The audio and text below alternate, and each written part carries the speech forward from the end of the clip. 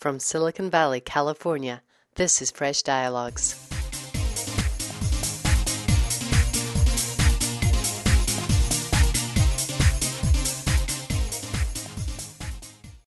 This week on Fresh Dialogues, I talked to Linda Holroyd, who brings together some of the best minds in Silicon Valley green tech at her FountainBlue forums. We discussed the morale of the green tech community and why she thinks Obama's stimulus package will help the green economy. This morning, I'm with Linda Holroyd.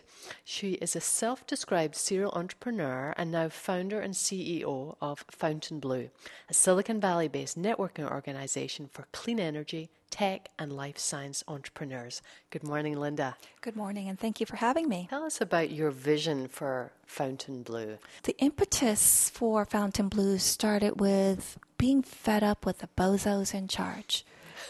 Incompetent people who don't have the integrity to lead or lead well. And so many people are following. It did not make sense. And to me, I knew a lot of competent people with great integrity, and I wanted to create a community to help them to succeed and execute and start new companies, because I believe that that's where all the energy is going to come from. Also, I'm one of those organizations that are doing well despite the downturn or because of the downturn, because people have the time to look at their passion and do that transition, and then we help them transition through to where their heart is, where their skills are. You've chosen 3 key groups to focus on within FountainBlue, and one of the key ones is the clean energy group of entrepreneurs. Can you talk about why you chose clean energy as a subgroup? The people that I work with were passionate about technology, but they're at a point, they're boomers for the most part, and they want to make a difference. And they wanted to make a difference in 2 ways. One in saving the earth, clean energy solutions. Can you talk about their mood? Because the economy hasn't been looking good for anyone, but in that environment, is there a lot of negativity creeping in among these entrepreneurs? Well, I kind of put them in buckets. There is one category of entrepreneur who is very practical and say, I'm passionate about clean green, but I've got to park that vision and hunker down until the economy picks up again. There was a second category who actually found jobs in clean energy companies, and they're doing very well. And they're grateful for the connections made because that's what it takes to make that happen. And there's a third category, no matter what happens, they're going to be passionate. No matter what happens to themselves personally, they're going to keep plugging away at it and find a way to keep at it. And there is a different category that are very skeptical. It's like, why clean green? I'll just kind of watch it from a distance, but I don't think it's real. Do you feel even the passionate ones are taking a step back at all?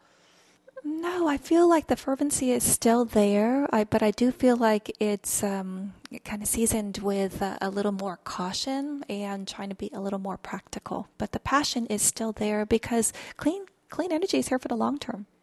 And John Doerr of Kleiner Perkins and Thomas Friedman met with U.S. senators to outline the imperative of investing in green energy infrastructure. What are your thoughts on the stimulus package? I really like the proactive attitude and actions of the upcoming administration, and I really think that we're in a tough place economically. I agree with everybody and what they're saying, and I really do believe that clean green is an opportunity. I do believe that having the policies in place to break down the roadblocks, to break down, the bureaucracy, to to get real people doing real things, I think is going to be very important. I think that the investment dollars are already there, and I think that they'll continue to flow in.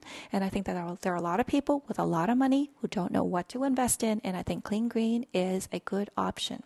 I believe that the people who were previously in the industry, previous investments were kind of frilly or kind of overinvested, or the learnings from the last decade or so of clean investments will serve us well going into the next decade. And why do you think it's a good thing for the federal government to invest in? It's a good thing because we need to invest in our infrastructure, in our technology, in our economy. We need to create jobs, and I believe that the clean green investments will create jobs. And I do believe that if we do these investments and do these policies, if we make it measurable, if we make it easy for people to execute and implement, I think that just makes sense. And what do you feel are the best things that the stimulus package can do for us? Do you think it's clean energy mandates, carbon tax, cap and trade system?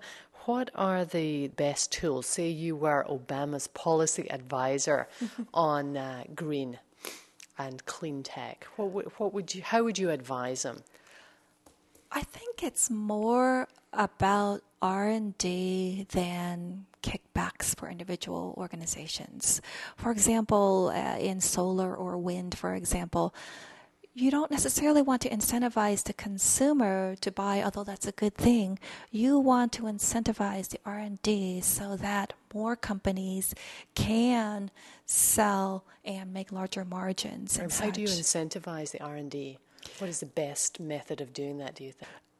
I guess the overall concept is what I would say, supporting R&D and helping people spin companies and spin ideas and building that collaboration between academia, between policymakers, between corporate executives, etc., and getting out of the way, getting the bureaucracy out of the way so that people don't have to jump through hurdles that don't need to happen. Do you feel that clean energy mandates, for example, that energy companies have to produce 20%, 30% clean energy, do you think these are effective ways of giving a certainty so that the R&D and the investment goes into clean tech?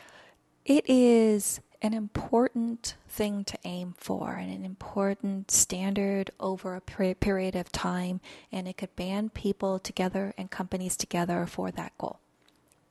Great. Well, thank you very much. Well, Linda you're welcome. Holroyd, CEO of FountainBlue. Thank you so much for taking the time to talk with us on Fresh Dialogues. Well, thank you so much, and I appreciate your coming by.